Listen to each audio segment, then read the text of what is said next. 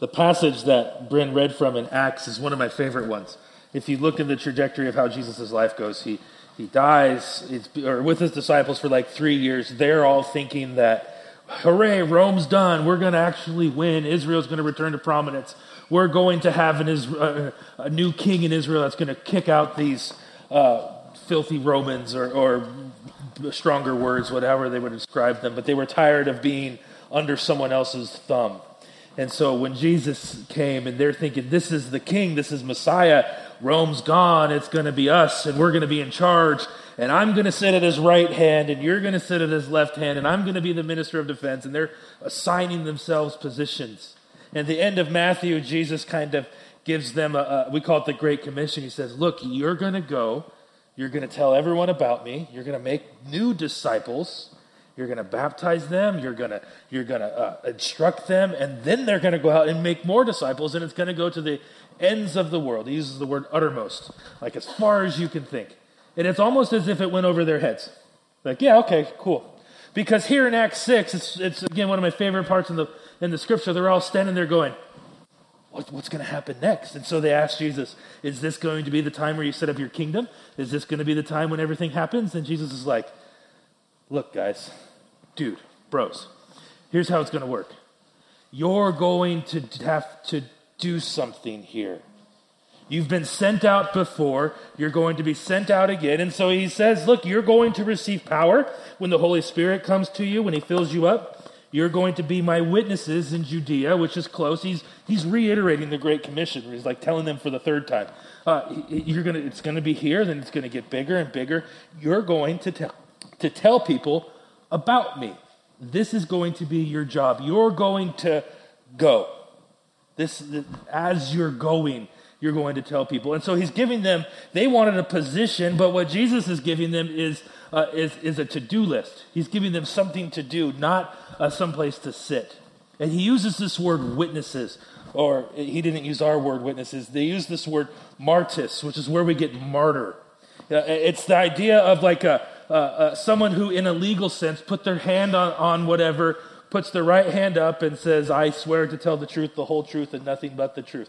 This is what he calls them. You will be legal witnesses to everything that you saw me do. To everything for the last 3 years that you put your eyes to, you're going to tell other people about this. This is your new job. This is the commissioning of the disciples.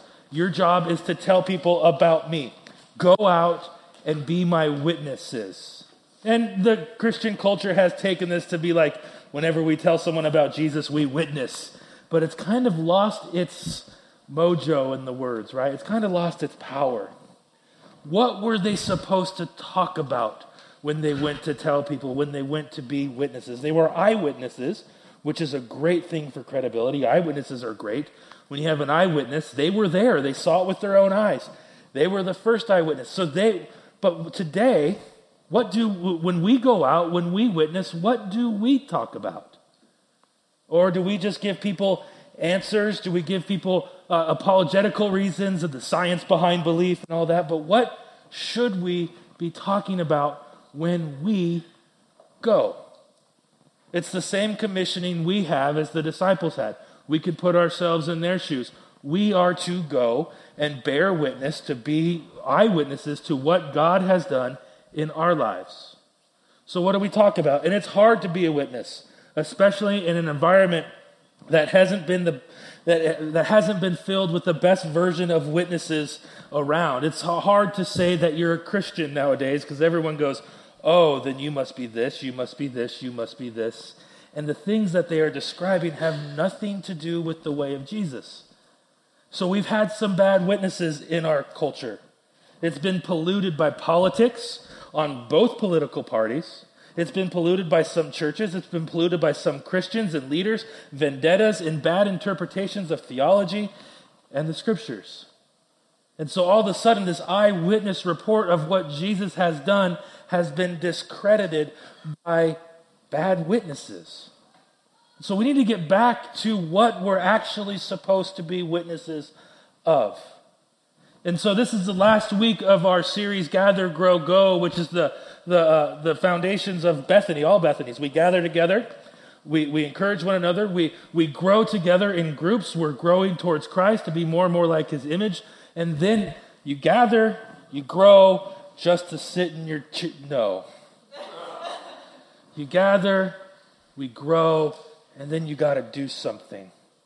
Paul talks about in Ephesians that you have been brought together, you've been adopted into the family, and then he says, so you can do good things. We go. We do good things. We tell good stories. We are witnesses of what God has done in our lives. In order to live into that call of being witnesses, we need to be reminded of what we are witnesses of in the first place. And so today I want to look at 3 features that we are witnesses of. And they all come from the book of Exodus because everything should go back to Exodus. It's in Exodus 18. It's going to be over there, but we got the scriptures into Craig late, so don't blame him. Blame me. You might want to write them down, or if you can flip fast, go for it. But we're going to start in Exodus 18. There's this interaction, or Exodus 33, verse 18. There's this interaction between Moses and God. And it happens at this extremely interesting time. Moses had gone up to the top of Mount Sinai. There was thunder and lightning, and God and Moses were having a conversation. And then God hears something down in the valley at the foot of the mountain, and he goes, Moses, what are those people doing? And Moses goes and he looks, and sure enough, they had convinced Aaron, Moses' brother, the high priest of Israel, to construct a golden calf. And they were worshiping this golden calf. Many of you know this story. And then Moses has the tablets in his hand, and this is where he throws them down and breaks them. And then there's a punishment because this is what exactly they weren't supposed to do. They had mixed up idols from Egypt, and now they're at the foot of Mount Sinai where God is literally resting on the top, and they're worshiping another idol. And so Moses goes, in my terms, you numbskulls, what are you doing? And then Moses stops that, cleans up the mess, finds out, gets to the bottom of it. There's a plague that came to punish them. And then Moses goes right back up to the top of the mountain. And God and him have a really honest conversation. God says, look, I've had enough with these people. And he's only like 40 days into the journey right now. He's got another 40 years. I've had it with these people. He doesn't call them his people. He calls them these people. He wouldn't even mention their name. God's pretty angry at them. And he says, look, Moses, why don't we do this? Why don't we forget them, and I'll start over with just you? And Moses goes, no, that's not what you want to do here, God. And so he's negotiating with God, which is pretty powerful. There's a lot of implications that go into this. And then God says, fine, you can keep them. But, in fact, he says here in verse 14, the Lord replied, my presence will go with you, and I'll give you rest. So you can go. I'll just stay back here. My presence will go with you, but you can go there. The word presence there is the Hebrew word is face. Hebrew doesn't have a word for presence, and so face is like, that's the closest we can come. That God's face will go with them. That God's presence will go with them. And then Moses says, not enough. If we're going to do this, God, you're going to have to come with us. And Moses says, if your presence does not go with us, don't send us up from here. In verse 16, how will anyone know that you are pleased with me and your people unless you go with us? What else will distinguish me and your people from all other people of the earth? And then Moses says, I will do the very thing you've asked me because I am pleased with you and I know your name. And so right here, it would have been enough. Moses had got what he wanted. He had convinced God, look, you have to go with us. So you can see what's going on at the base of the hill. They see God as angry. They see God as vengeful. They're afraid of what God might look like. Yet Moses is having a completely different experience. He's talking with God. He's interacting with God. And later it says Moses was one of the only people who can have this kind of conversation. Moses knows what God is like. He's bared witness to what God is like. And he is now has to go down to the people at the bottom of the hill and tell them what God is like. So do you see the difference between what God is like being what they think and what God is actually like? There's a difference going on here. And Moses wants God to go with him, but doesn't want the people to be afraid of him anymore. So Moses says this, "Now, Lord, show me your glory." Essentially, what he's asking for here is Moses wants everybody to get a glimpse of God's true character. That God isn't going to leave them, that God's not going to ditch them, that God's not going to squash them. He's not going to kill a whole lot of them. And the crazy part about this is God says, yeah, okay, I'll show you my glory. And he says this, "I will cause my goodness to pass in front of you and proclaim my name.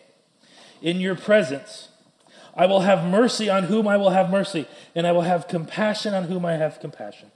But he said, "You can't see my face, for no one can see me and live." Then the Lord said, "There is a place near the rock you may stand on. When my glory passes by, I will put you in the cleft of the rock and cover you with my hand until I have passed. Then I will remove my hand, and you will see my back, but you can't see my face. Must be not seen." So here we find the features. God says, and they're blanks in your bulletins, so I'm going to make you work a little bit. God gives the three features of what he is like, his character, his personality. Notice he doesn't say he's not approachable. The first one he says here is he says, "You will see my goodness." Not my power, not my wrath, not my anger. You will see my goodness. And the Lord said, "I will cause my goodness to pass in front of you and proclaim my name." This is his name. And we say it all the time. It's that cliche, God is good. There's a song we used to sing in Sunday school growing up. God is so good, God is so good. And I forget the rest of the words.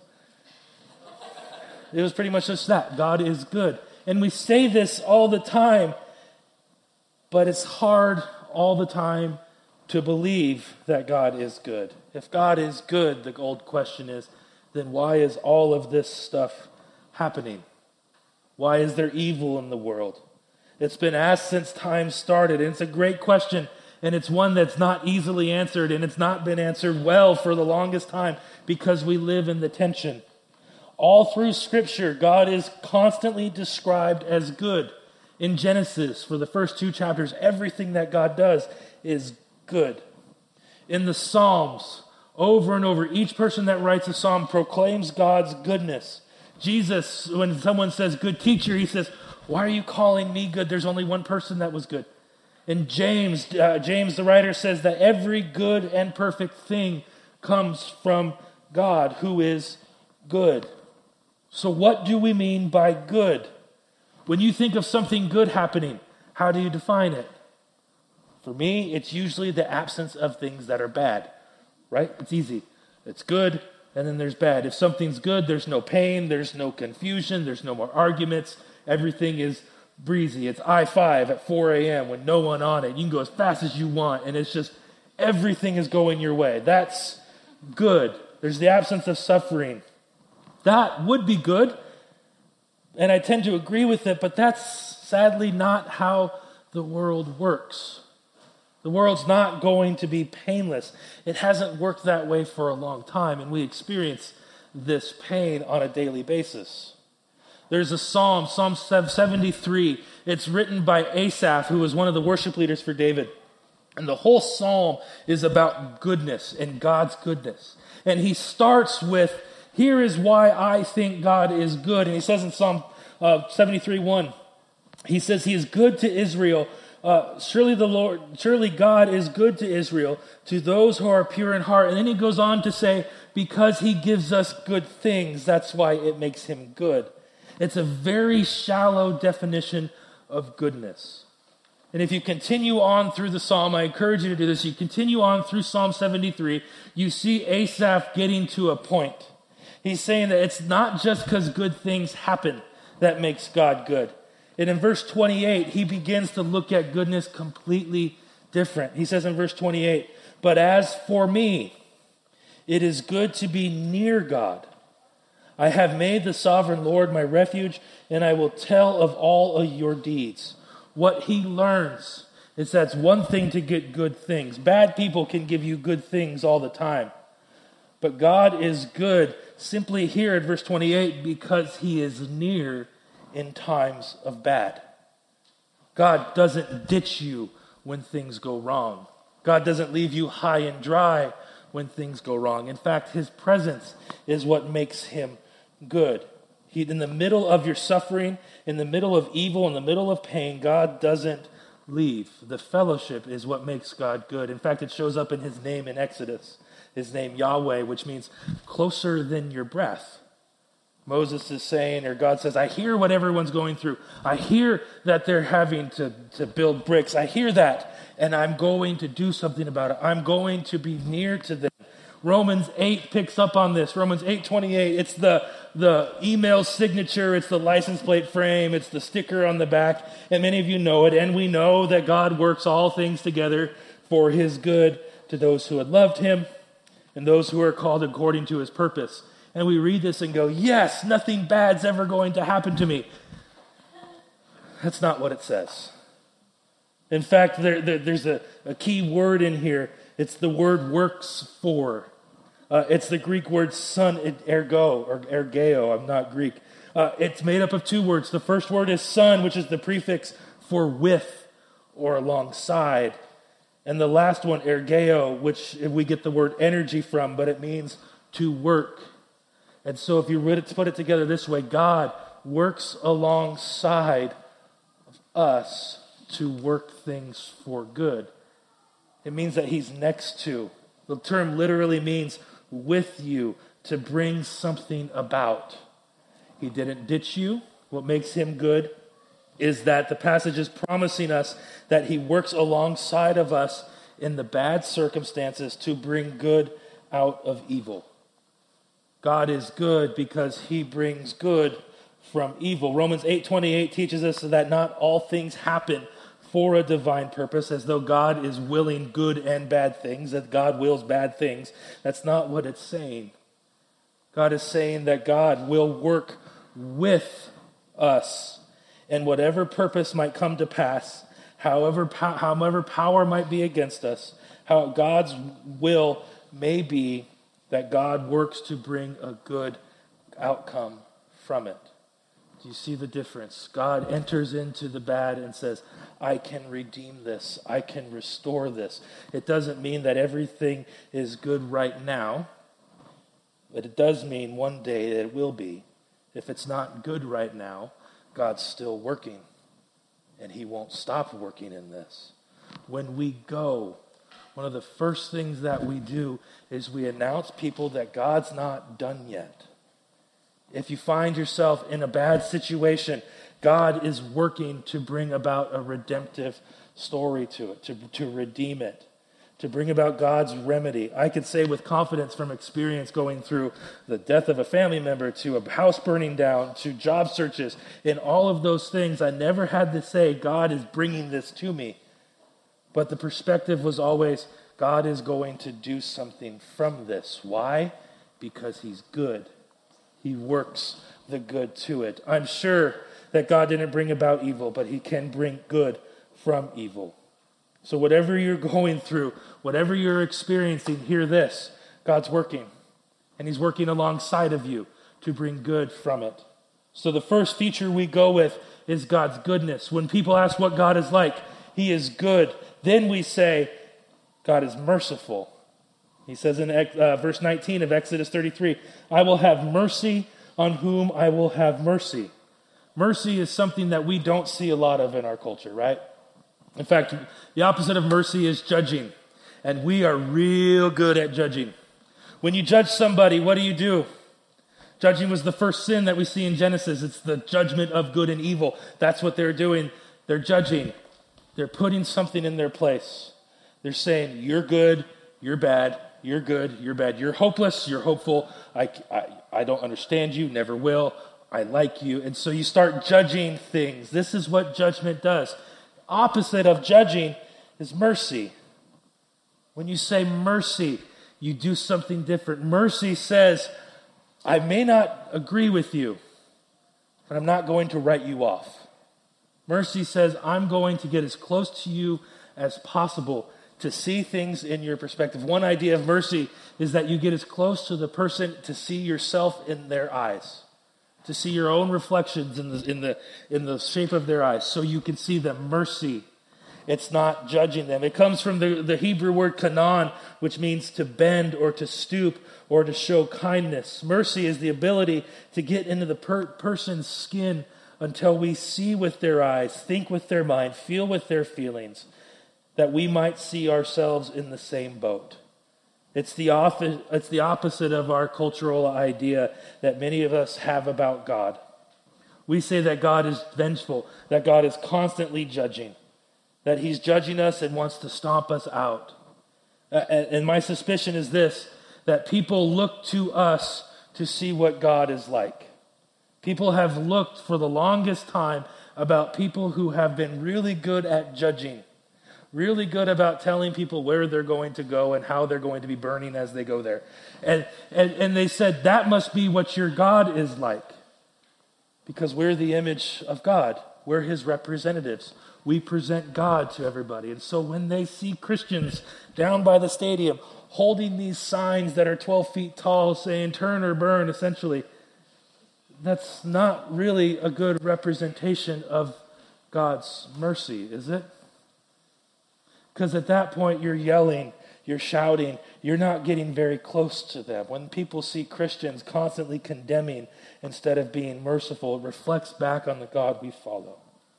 If the God we follow is good and he's given us grace, that grace can never be condensed to a sign or a bumper sticker or a cliche or a Facebook post or a Twitter post. God's mercy and grace is so vast that the only way we can describe it is by living it and expressing that same mercy. In fact, at the point if it goes down to a post or a sign, I think we've missed it. Oftentimes, it's not the ones holding the sign, but it's also the day-to-day interactions we have with other people where we label, where we judge, where we condemn rather than giving mercy. Paul talks about he was the one who had all of the right education. He had all of the right experience. He did everything correctly. And he says he's the only one that really could judge, and he has perfect reason to judge. And he's talking about the church. But he says, I don't. He says in 1 Timothy 1, here is a trustworthy saying that deserves full acceptance. Christ Jesus came into the world to save sinners, and I'm the worst one of them all. This is the beginning of mercy. You can look at someone, you might not agree with them, but you could say, I can easily be just that. I can be just like them. You see yourself in their situation. Christ came to save sinners, and I'm the biggest one of all. This, you say about a person, this one is prideful. Well, I can be prideful too. This one is arrogant. So am I. That person's a glutton. I love bacon. And it goes on and on. This person has issues and needs to see someone about it. And we start labeling and labeling and labeling, and we forget that we have the same issues. Mercy is able to say to that person who you say they have tons of issues and say, so do I. I have a lot of issues too. That's mercy. You see things from their perspective. I had a therapist that worked through me or worked with me through this. And I had a problem with my boss. And I thought he was the biggest jerk. And some days I'm still convinced, and then I have to go back. But she had me do something. She pointed out the issues that I had with this person. And then she said, and it still haunts me the way she said it, you are the same way. I'm like, oh, why am I paying you? But it showed me something about mercy. I had no mercy for this former boss of mine.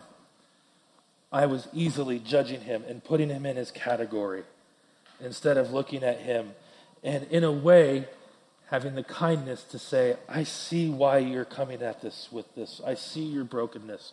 I'm broken too. And that's where mercy begins. Paul's example shows us that the root of our judgment is the absence of mercy, but at the root of that is our own double standards. We think everybody else should have their act together. In the meantime, we do not. So Paul says, mercy. God looks so far. He looks like goodness. God is merciful because he doesn't look at us and say, you're all done. He has mercy upon us. He says, I'm going to be merciful towards them. And then Jesus comes in our own skin, experiences everything that we experience, the epitome of mercy. Has mercy, dwells with us. And then we see the last part of God's features, compassion. In Exodus 33, I will have compassion on whom I have compassion. God looks like goodness. God looks like mercy. God looks like compassion. It's the Hebrew word rakam, which means to love deeply or to have a tender affection for. Rakam can eventually be traced out to the idea of grace in the New Testament. Compassion means to love deeply with every single fault that you have. God looks at the people of Israel. He looks at us and says, I'm good, I'm merciful, and though you are full of all of your faults, I still love you. In Psalm 103, David writes about this. He writes about the one who brings forgiveness, who brings healing, who executes justice and righteousness for all. Then he cites the capstone of God's goodness by declaring this: the Lord is compassionate and gracious and slow to anger and abounding in love. But he doesn't end there. He says in verse 9, he will not always accuse, for he doesn't harbor his anger forever. He does not treat us as our sins deserve, or repay according to our iniquities. For as high as the heavens are above the earth, so great is his love for those who fear him. As the east is from the west, so far he has removed the transgressions from us. It's the tender love of God that enables others to return to him. You may have made mistakes in your life. You may have made a mistake this morning, last night. You may make a mistake by wearing Seahawks gear to church. We all make mistakes. Peppers. We all make the mistakes, but the compassion of God says, I still love you in the midst of that mistake. I'm not writing you off. And it's hard to understand this simply because we have a hard time being compassionate to ourselves. We write ourselves off. Oh, there's no way. I'm too filthy. I'm too dirty. I've made too many wrong decisions. We measure God's compassion the same way that we have compassion for ourselves, and we measure God's compassion the same way we have compassion for others.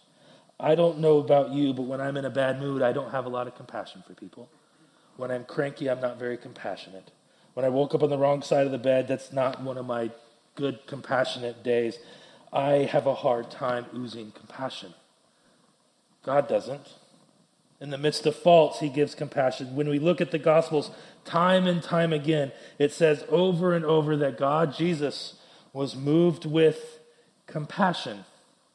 And it's not just this flowery language. What it means is that Jesus was moved with compassion. It means that his heart was broken, his gut was wrenched. And what caused him to move, it is not away from a situation, but it's towards a situation. When God says, I'm compassionate, what he's saying is, I'm not afraid about how dirty you are. I'm not afraid about how dirty we might be. He's not repulsed by our past. He's not shook by our presence. And instead, he can look towards us and move towards us and redeem the future. This is the compassion from God. It's displayed in the prodigal son. This kid tells his dad, I would rather you be dead. Give me my inheritance. He goes and he does whatever he wants to do for however long his money lasts. And then he's walking home and he has this whole speech. His dad's going to be mad, going to be ticked, going to make him be a slave. And before he gets a word out, his dad has his arms around him, the ring, shoes, robe, and he's planning a party. And this kid's like, but I had a speech that I was going to use to convince you. And the dad says, doesn't matter. That's compassion. This is the compassion that God has for us. The Father embodies compassion, runs, doesn't let his Son get a word in. No matter how unclean, sinful you are, there's compassion. The Christian life makes zero sense until we begin to understand what God's compassion looks like. It's what Jesus embodied. God moves towards us in our anger. God moves towards us in our brokenness. God moves towards us in the middle of our addictions. God moves towards us in wherever place you are in today, in our failures, in our pains, in our rejections, in our regrets. In compassion, God moves and meets us. This is what God is like. He has compassion on us because we will never be where we should be, and he knows it. But God is good. God is merciful. God is compassionate. With all the wrong turns that we've made, compassion means that Christ loves you. He loves you. He doesn't love not the church, not the world. He loves you, and nothing can ever make him stop loving you. This is what we are witnesses of. This is what the disciples witnessed. For 3 years, they witnessed Jesus do exactly this. In the middle of compassion, he moves towards someone who has a skin disease and heals them. In the middle of compassion, he spits on the ground and puts the mud on the person's eyes until he could see. In the middle of compassion, mercy, and goodness, he puts himself on the cross. This is what we are witnesses of. When we go, we become witnesses of this to other people. And my prayer is that each and every one of you would experience this with your own eyes. That you would experience God's goodness working through the situations that you are in. That you would experience God's mercy, that he has not abandoned you. And you would experience God's compassion, that he is moving towards you. And as you experience those three things, you would move towards others in the same way. We gather, we grow, and then we go as witnesses to what God has done in our lives. Would you pray with me? Father, we thank you that you gave us a job.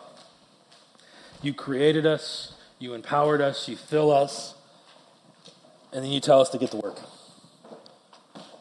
And so God, may we, when we go, may we go in the same way you go towards us. May we embody these three features of you, of goodness, mercy, and compassion. May we ourselves become witnesses of goodness, mercy, and compassion. May we see your goodness. May we experience your mercy. And may we also experience your compassion for us, that we might give it to others. In Jesus' name.